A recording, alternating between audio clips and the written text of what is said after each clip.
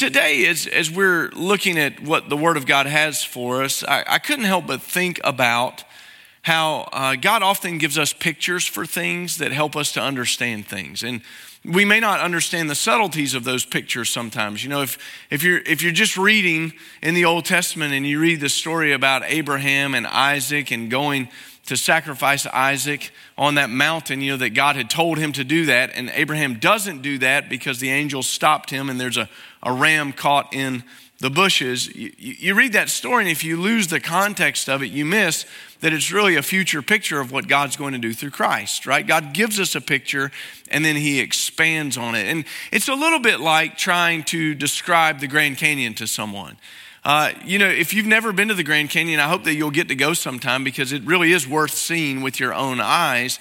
And if I tried to explain it to you today and you've never seen it or you've never seen a picture of it, it's really hard to do that in words, and simple words don't really describe that. You know, it's a big canyon, it's a big ditch, you know, kind of thing. It doesn't do it. But if I can do that with a picture, you know, the saying that a picture really is worth 1,000 words, because when you see it that way, you get to see a little bit of the vastness of it. And maybe if we showed you that picture of the canyon, you'd see the micro canyons that aren't really micro, but compared to the Grand Canyon, they're pretty small, that feed into that. And maybe if we showed you a picture of people taking a helicopter flight down into the Grand Canyon as they do with some of those helicopter tours, it would give you a little bit of the scale and the size of the Grand Canyon. You'd be able to see that and maybe be able to picture that. Well, the passage that we're looking at today is actually teaching us this morning about two things. The first thing that it's teaching us about is actually not the main thing that it's teaching us about. It's kind of funny, isn't it? The first thing that it's teaching us about is what it means for us to live with Christian marriage. Now, I need to go ahead and just give kind of the public service announcement this morning about that. If you're not a Christian this morning, this makes no sense. It absolutely is confounding. It doesn't register why this would be important for us, because you're lost in the larger picture of what's going on. And I just want to say that to you this morning, because our desire would be that every person that's in the room have a personal relationship with Jesus Christ, that you would know Christ, that you would have been saved by Christ's work on the cross that we were just singing about, that you'd repented of your sins and trusted him as your Savior, believing that God raised him from the dead and that he now sits at the right hand of the Father. That's what we desire for you to know and for you to have a personal relationship with Jesus Christ, because then this starts to make a little bit of sense this morning. If you don't have that, this is going to sound like I'm talking out of a different language you've never heard before. The second thing this passage teaches us really, though, is about the church's relationship to Christ and how all of God's great purposes for us come through the church. And it's actually more important than marriage. And I'm going to speak a lot about marriage today, but I'll try to come back and kind of tie a bow on it about the church, because this is important. And I think we often don't understand this. We might say this morning, well, how could marriage be more important, or the church rather, be more important than marriage? And I just remind you that the church and what God's doing with this gathered group of believers goes on into eternity, right? But marriage doesn't. Do you remember that? Jesus, when he was kind of trying to be tricked one time, somebody said, hey, there was this guy and he was married to this lady and he died. And because of the Levirate marriage that was supposed to take place, the brother and then another brother, and it kind of keeps going on. It says, when they get to heaven, whose wife will this lady actually be? Which one of the brothers? And you remember what Jesus said? He said, you don't understand anything about this, because when you get into heaven, they're neither giving in marriage or taking in marriage. It doesn't work that way. It ceases to be as we understand it in this world. I keep feeling like I'm flashing Dane with my watch down here. There it is. That's driving me crazy. I don't know if it's driving him crazy. Normally when a Baptist pastor takes off his watch, you know what it means? Nothing. Absolutely nothing. We're going to preach as long as we want to. But I have clocks up here, so we'll be good to go. I apologize for that if I was blinding you guys this morning. But when you think about it, we're not going to be taking in marriage and giving in marriage in eternity. Now, I say that to say that's the important of this. Now, I also want to give you a disclaimer. A couple of years ago, it's been many years ago now, my brother-in-law, Justin, and I were traveling together. We were doing a little bit of work on a church that was in another state. And we met the pastor that day, and I had some familiarity with him, had known him a little bit in the past. And he said to us, I'm so glad you guys are here this week. It's going to be a good week. Appreciate y'all coming and helping us. And he said, on Wednesday night, we'll have worship in here. I want you guys to be part of it. And I was like, okay, that's good. And he said, I'm in a series on the family. And I was like, okay, that's good. And he said, I took the men out last week, and I'm going for the women this week. And I was like, oh, well, that's going to be interesting, isn't it? And I happened to notice that in that message, there was a lot of amening going on. But it was like this, amen. It wasn't amen. It was different. And I started looking around the room, and that was because there were only 2 women in the room last night. They knew what was coming, and they left, And so I want to just say that that's not the point of the passage, is to take somebody out or take on somebody. That's not what we're doing. God's trying to give us a picture. And he's given us a picture of what Christ has done in his relationship with the church, but he does it through marriage. Let's read chapter 5, verse 22. Wives, submit to your husbands as to the Lord, because the husband is the head of the wife, as Christ is the head of the church. He's the Savior of the body. Now, as the church submits to Christ, so also wives are to submit to their husbands in everything. Husbands, love your wives, just as Christ loved the church and gave himself for her, to make her holy, cleansing her with the washing of water by the word. He did this to present to himself in splendor, without spot or wrinkle or anything like that, but holy and blameless. In the same way, husbands are to love their wives as their own bodies. He who loves his wife loves himself, for no one ever hated his own flesh, but provides and cares for it, just as Christ does for the church, since we are members of his own body. For this reason, a man will leave his father and mother and be joined to his wife, and the 2 will become one flesh. This mystery is profound, but I'm talking about Christ and the church. To sum up, each one of you is to love his wife as himself, and the wife is to respect her husband. Now, as Paul starts this passage, it's actually an expansion of the passage that we looked at last week when we were talking about being filled with the Holy Spirit. Now, if you would remember with me, we said that 3 things were going to happen if we were filled with the Holy Spirit. And if we were taking a pop quiz, you all just failed. So I'll help you remember what they were, right? Because I couldn't even remember what they were. Sometimes I have to look back. You have to use the cheat notes. Joy comes out of our lives. Remember we talked about singing those songs, making spiritual hymns and choruses and singing them and speaking them to one another. So there's joy in our lives. Then it said that there'd be thankfulness, being thankful to God in Christ Jesus for everything. And then it said that we would have a submissive spirit, a yielding spirit to one another through Christ Jesus. And he said that marks a church, that marks a group of people who have come to know Jesus Christ. And now he expands on that submission a little bit further, and he describes 2 things that are found in a godly marriage by saying, first, you'll find submission in the home from a wife to her husband, and you'll find love in a home from a husband to his wife. Now, I'm not really sure why whenever we preach this passage, there's always somebody that comes up to me and just says this, I hate that word submit. And I always just say, well, I'm sorry, I didn't write it, but God did. Take it up with him. It's that kind of thing. I find that a funny statement for us to make. Now, the reason that we make that statement oftentimes is because we never like what challenges us in the scripture. Can we be honest this morning? Can we just kind of lay that out there? Is that anything that makes it hard for me, I don't know if I like that. I don't know if I want to wrap my head around that. But here's what we should be worried about. We should be worried about being faithful and obedient to the word of God. And if we understand this passage of scripture, we can't get around it any other way but to say, God says that there's something important about a wife who submits to her husband. Now let's define that really quickly and what that means. We talked about it last week, but submission is not because, hey, you finally won, and so I give in. That's not it. Submission is not like in a wrestling match when you put somebody in an arm bar and they tap out, they submit, like I've finally given up. That's not what it is. It's the yielding of your desires and your thoughts about the way something ought to be to the way God would have it to be. That's what we talked about earlier last week. And now it says the same thing happens, placing yourself under someone else's authority. That's what submitting means. And so when we look at this, we have to understand that in today's world, anything passes for marriage, but not in the scripture. It just doesn't work that way. In today's world, anything will pass for marriage. And if we're trying to please the culture, we're going to fail to please God. And if we try to please God, we'll fail to please the culture. And that's just the way that it is.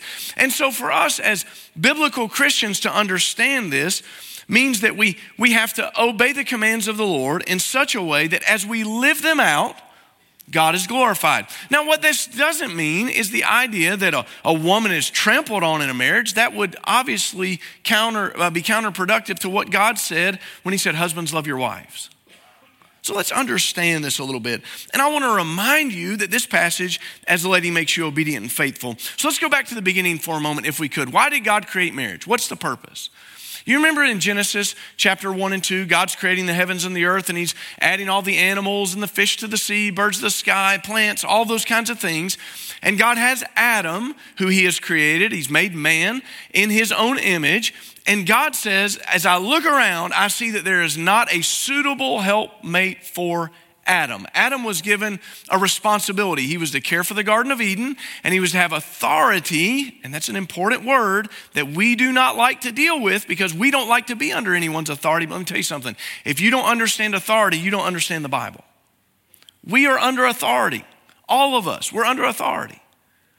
So when God placed animals and the kingdom under Adam's authority, all the animals passed by and Adam's naming them, and there's not a suitable helper for Adam. And so what does God do? Well, in Genesis chapter 2, what we begin to see is something beautiful. Genesis chapter 2, verse 20, the man gave names to all the livestock, birds of the sky, every wild animal, but for the man, no helper was found corresponding to him. Leave that verse up there for just a second because I want you to look at those two words that are very important. If I could underline them, I would, but it would be no helper and then this idea of corresponding. Very, very important. When it says helper, it's kind of getting to something that's pretty important for us to understand. There is not a man alive that can do everything by himself. You can't do it. It's absolutely impossible. And if I could, if you men would just be honest with me for a minute, I'm going to give you, this is an amen moment for you. This is where you say, men cannot do everything. They need some help. Thank you. First time y'all hadn't lied around here in a long time. You know what I'm saying? But this is different. And it's a little bit sometimes different in the way that God has created us to be men and women. And you say, well, how do you know that, Pastor? And I'll give you a quick thing. I've been in churches all around. I've pastored a couple of churches. I've grown up in church my whole life. And it's a funny thing. We have a lot more widows than we do widowers. Why is that? Because men need some help. There was a lady here, many of you who would remember her name if I called it. And when my father was the pastor here, she was in her 90s. He would see her and he'd say, you been dating this weekend? And she'd say, I don't need no man. I had a man once. I don't need another man. Get on out of here. Tease him, right? It's different for a man. God understood that men need help. Women bring things to men that they simply don't have. And that's important for us to recognize and understand that in the way God created all of us, he created us for relationship, not only with himself, but with each other. Then it said corresponding. That's very important. That word actually just means face to face. And it's pictured a few verses later in a deeper meaning when it said that the two become one flesh. They correspond to one another face to face. And as men and women fulfill their God-given designed roles, God receives glory. Now, here's what we're not talking about. We're not talking about functional roles. And this is where so many people just absolutely ruin this and miss this.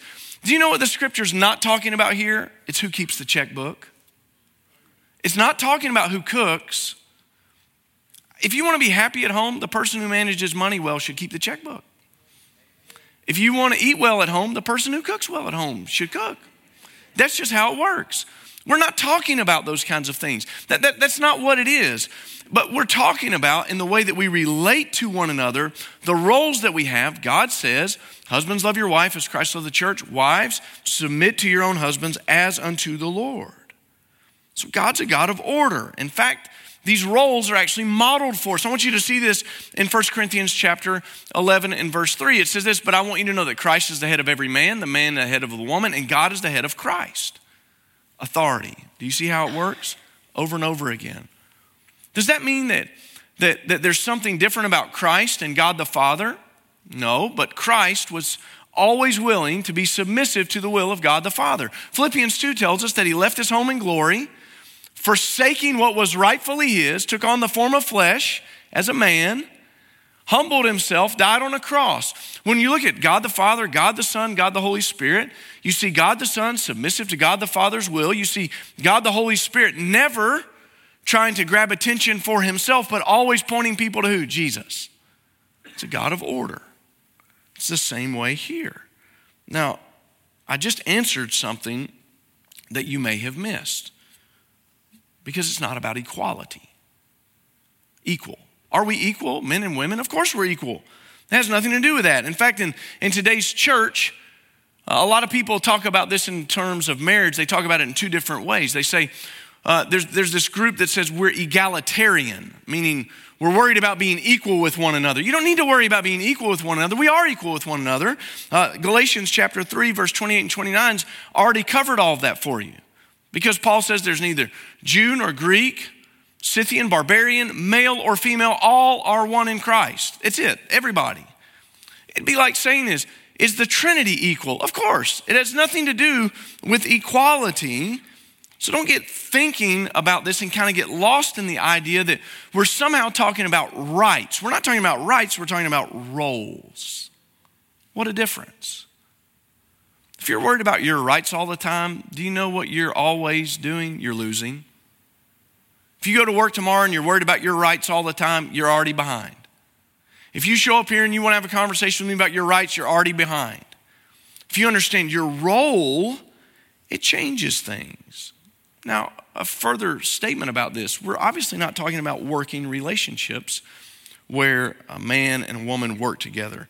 We're talking about marriage in the church. I've worked for women that led a division that I worked under them, and that was fine. And she needed to submit to her husband as to the Lord, not to Jeff Mims as to the Lord. I'm not her husband.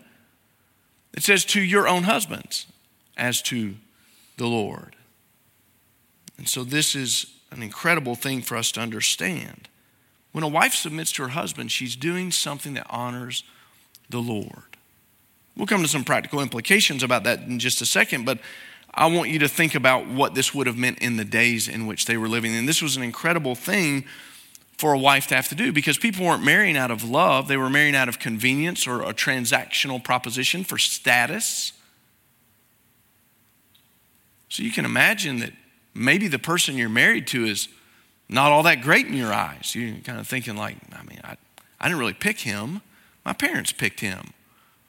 Or my dad thought it would be good for our family if I married this family and we went through that. When you understand that context of Paul saying to a lady, submit to your husband as unto the Lord. But then Paul doesn't stop there. He talks to the husbands. He talks about husbands who love, and he does this by talking about loving a wife as Christ loved the church. Now, there are three words that are often used in the Greek language for love. And that's a little lost on us because we just say love for everything. You love McDonald's fries. You love apple pie. You love going outside. You love all those kinds of, it's not the same. There was the word eros, not found in the New Testament because it's the word where we kind of get that adjective from erotic. It's fleshly love and that kind of thing. And that's not what Jesus is talking about, obviously. There's phileo. Maybe you've heard that, or you think you've heard that as you talk about the city of brotherly love, Philadelphia, right? There's a fondness of there. But then there's another word, agape, which is an unconditional love made by choice. That's interesting, isn't it? Which one do you think that Paul is talking about here? He's probably not talking about being fond of your wife, because Christ wasn't fond of you. He made a choice to die for you while you were still a sinner, went to the cross, suffering for us. And so it's the agape love. It's unconditional. And this new church is living in a dualistic society. It's a little bit difficult for them because on the one hand, you have Jews who women in their day were treated, again, as we've talked about, kind of like as transactional propositions, almost even property. And then you have the Greeks who wouldn't even allow the women to be housed in the same area with the men. They made them eat separately. It was all separated out.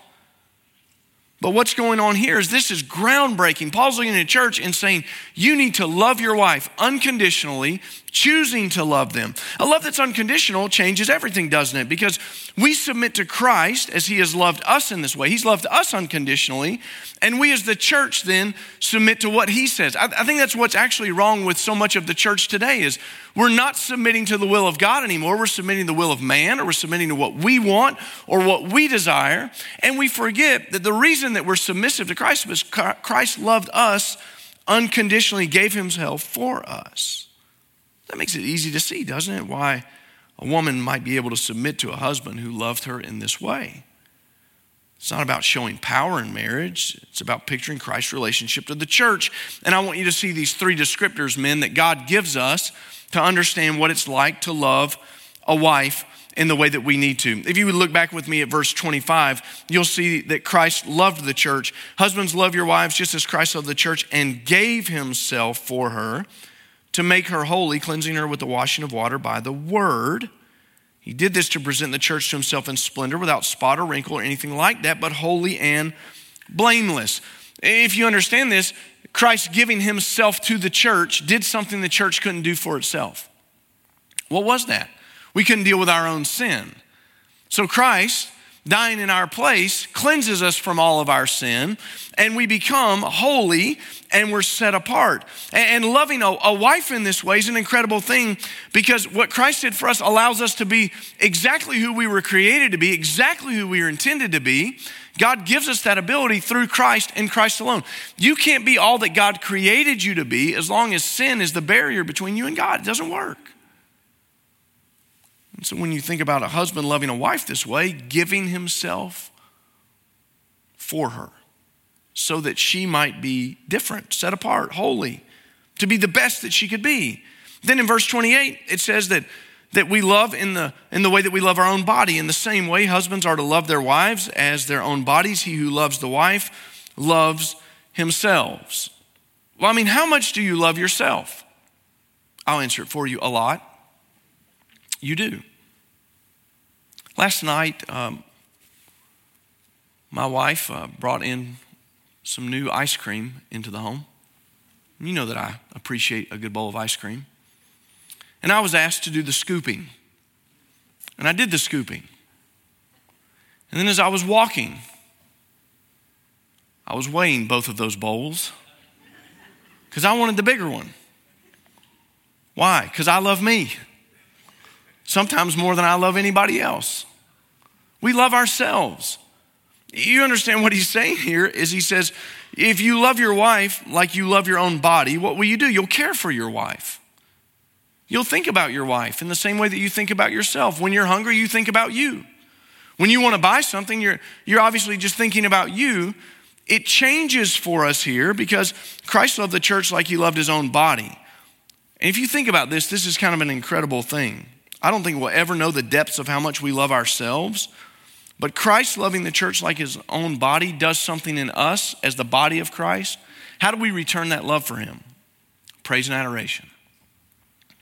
We sing his songs. We lift up his name. We serve him because we love him. Right? We recognize how much he has loved us, and that in turn does something that's incredible for us. Loving your wife, gentlemen, is like making deposits into your own bank account. It's a good thing. It's a great thing. Loving your wife does something incredible. It's kind of like I tell every couple that we're about to marry. A friend of mine many years ago who had been married for a little while, as I was asking him about my upcoming wedding and marriage and everything, I said, well, I mean, any advice or anything like that? And he said, yeah, marriage is the whole idea of you getting over yourself. Well, I'm going to be in for a long haul here, buddy. Because I got a lot to get over, me, right? I mean, that's what it is. But when we truly begin to understand one another, it becomes this idea of, can we outdo one another in love? I mean, it becomes that idea in a marriage where I'm thinking about my wife and hopefully she's receiving that love that I'm giving to her. And that makes it easy for her to submit to the place that God has put me in authority over our family. We'll come back to that. Finally, it says in verse 31, that Christ loved us and we're to love our wives over all relationships. And it's kind of pictured for us when it says, for this reason a man will leave his father and mother, be joined to his wife, two will become one flesh. This mystery is profound, but I'm talking about Christ and the church.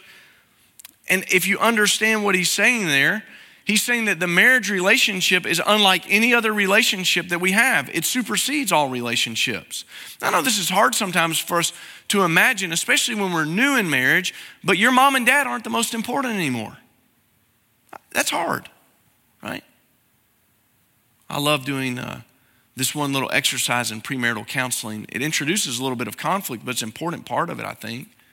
Some of you I see in the room have sat through some of those things that we've done. And one of the homework assignments I give every couple, and the first thing we do is I said, you have an assignment before you come back. You're to think about the holidays this year and let your family know your holiday plans. But we celebrate Christmas at my house every year. Guess what? He does too. When we go to my folks for Thanksgiving, guess what? She goes to her folks for Thanksgiving. You got to figure this out, right? You are a family now. By the way, I love that Pastor Jack has just instilled in all of us through the years as our family and discipleship pastor. You're not a family when you have kids. You're a family when you're married. That's it. It's a family. That's a family. So you decide, what are you going to do this year? What's going to work? How are you going to navigate that? It's more important than mom and dad. It's more important than children. Can I get an amen on that, please? Man, in a hovering, child-centered world, it's more important than children. It is. You're not hurting your kids by spending time with your spouse. You're not. You're picturing for them that they are not the most important person in the whole world, because they're not. None of us are, right? You're teaching them something. So this supersedes all that. By the way, it supersedes friends. It's more important than your friends. Everybody ought to have friends. It's not that a husband or a wife shouldn't go out and do things with their friends and enjoy it. You should. That's a vital part of life, and I hope that you do that. But it supersedes that. It supersedes your work relationships. There's no other relationship like this. Why is it that way? It's because Christ, for us as his people, has valued us above everything else. You can't even imagine what he gave up to come and value you. We have a little foretaste of it with salvation, but we don't know how awesome heaven is compared to this. Sometimes, we go to the mountains and we look at it, we think it's so beautiful. You go to the beach and you just enjoy it. It's the best week ever. Heaven is going to make the beach look like a garbage dump. I'm telling you, it's going to. We can't even conceptualize that. It's so much purer. It's so much cleaner. It hasn't been ruined by us. So when we see that, we don't even know what he gave up for us. So that relationship that he has for us, he gave his life for us, and he values us. And we're to value the relationship we have with our spouse, men, in the same way. He's done that for us. And I think it begs the question for us as believers, do we recognize that, and are we valuing that back by submitting to his authority in our lives? A lot of people give lip service to the Lord.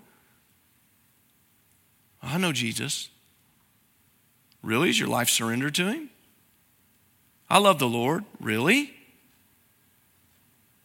Are you under his authority, or are you the king of your life still? If we don't get that, we don't understand that. And I get the feeling sometimes in church that we don't really see it this way, that this is the most important relationship that we have is Christ and the church, because oftentimes we think of church in such unbiblical terms. We think of this as an experience. This is not an experience.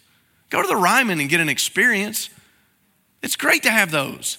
I love those. But this is not an experience. This is not a consumeristic place where you come, and if we do what you like, you get to stay and you get to pick the things that you like. And that's not what this is about. This is a surrendered body of believers trying to serve the Lord Jesus Christ because he has loved us, and we want to submit our lives to his word. It's very different. I think sometimes we don't understand the importance of that because we blow it off. How important is church to you? Very. What's your attendance look like? It's an important question for us. And today, probably more than ever, this passage of Scripture in America could be groundbreaking. And here's why. it was absolutely earth-shattering in Paul's day. Because a man thinking about loving his wife, what do you mean love my wife? I've got a wife. She's the mother of my children. Wives, submit yourself to your husbands as unto the Lord. To that guy, I didn't pick him. He's a bozo. My parents thought he was great. My dad just wanted to get our status up. It was groundbreaking, but it is for us too. Because it gives us some pictures that are very important. First, marriage between a man and a woman. Any other way you try to slice that, any other way you try to make that, it doesn't work. There's no helper, there's no corresponding, there's no authority in what God has done. It doesn't work.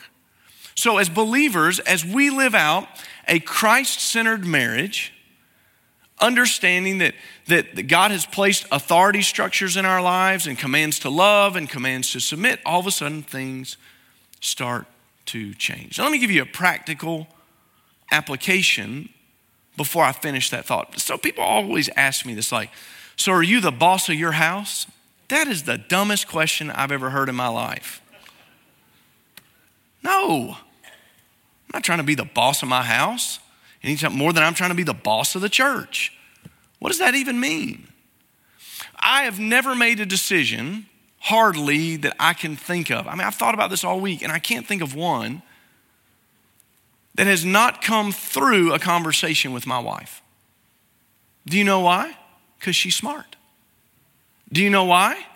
Because she's wise. Do you know why? Because every morning when I'm leaving the house, I'm watching her open the Word and she's mining the Word for the riches that God has for her in the morning. And I know that that's going to overflow into my life. And so I'm not out here trying to make decisions for our family or our lives without talking to my wife. That would be lunacy. I'm not doing it. I make every decision with her advice, consent, understanding. But there's a couple of things about this idea of the husband being the head of the house. Guys, do you know what that means? You are the spiritual head of the house. Don't be looking to your wife and saying, well, what kind of devotions are you doing with the kids? If you can't do that, you better find one of us and let us help you learn how to do that. You're the spiritual leader of the home. The temperature that is spiritually being taken in the home, it starts and ends with you, pal. Your job. Now, there have been times, perhaps, where Kathy and I couldn't come to maybe the best decision together. We talk about it, pray about it, and it just didn't seem like we could get on the same page.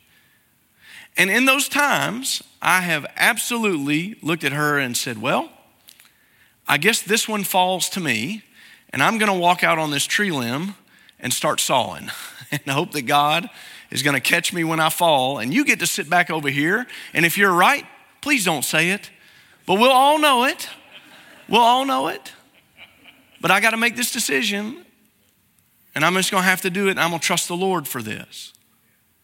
And I'm so grateful that she has never looked at me and said, I told you so, because she could have so many times in my life, but she has joyfully submitted to those moments in our lives to say, you know what? God's placed this on you. I'm going to trust that by trusting the Lord, I'm trusting you, and you're trusting the Lord. Let's go. Authority sounds fun until you're on that tree branch sawing, doesn't it? Yeah. Guys, if we understood this, ladies, if we understood this, we would understand that what we're trying to describe in our marriage to people, especially in these days, is the relationship of God's universal church to Christ Jesus.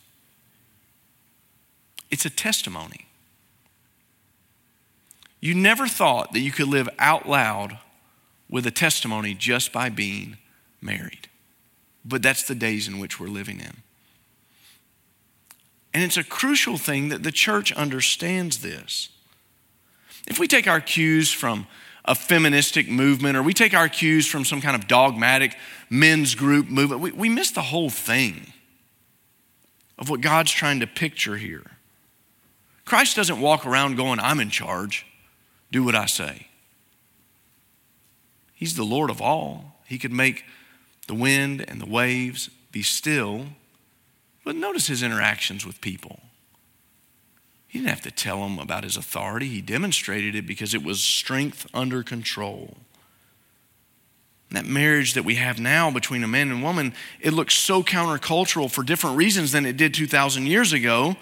Then it would have been incredible to see people loving and submitting to one another because it raised the standard. Today it raises the standard as well because too many people see marriage as a contract of mutually agreed upon terms. You didn't get married under a contract with if-then statements. If you do this, then I'll do this and we'll all be happy.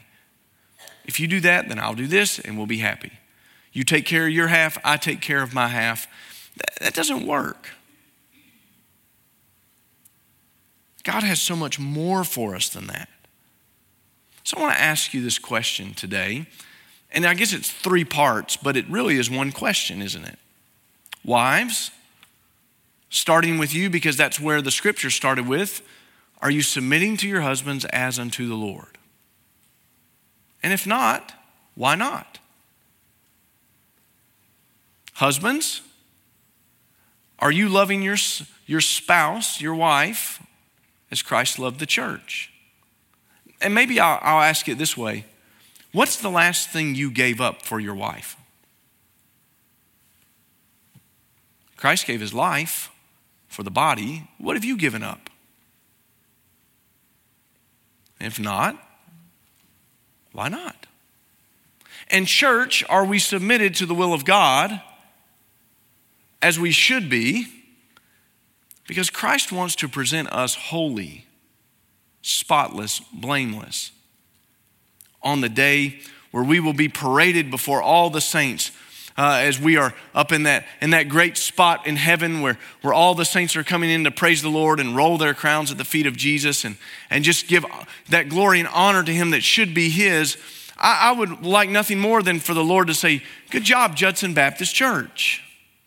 You were faithful. You were submissive. Christ loved you, and look what came out of it.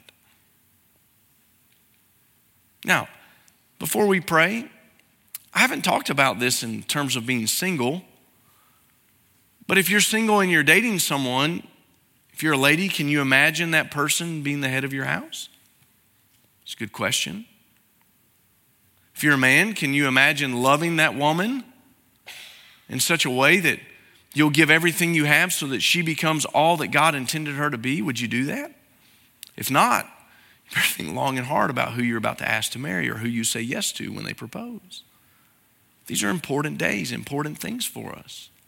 I'm going to ask you to bow your heads. I'm going to ask you to join me in prayer.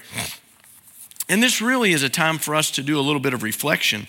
And if you're married, I would encourage you maybe to let the reflection on this period or this passage of scripture, I guess, continue to when you get home this afternoon. Maybe just have some real conversations about, do you feel like, husband, maybe you'd ask your wife, be bold. Do you feel like I'm loving you like Christ loved the church? Wives, do you feel like I'm submitting unto you as unto the Lord? Father, our hearts today are probably a little bit troubled as we have read this passage of scripture, because no matter our gender, male or female, Lord, we know that the standard has been raised. We know you've done that for your own purposes and your glory, so that we could picture something for the world. That Christ has loved us in a way that I don't think we'll ever be able to fathom.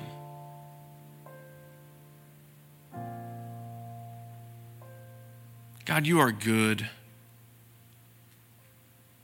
Your word is precious to us. We want to follow it. We want to live it. We want to submit our lives to it. And so, Father, I pray in this room today that there would be just a real sense amongst our wives and our husbands of the role that you have called them to in their families.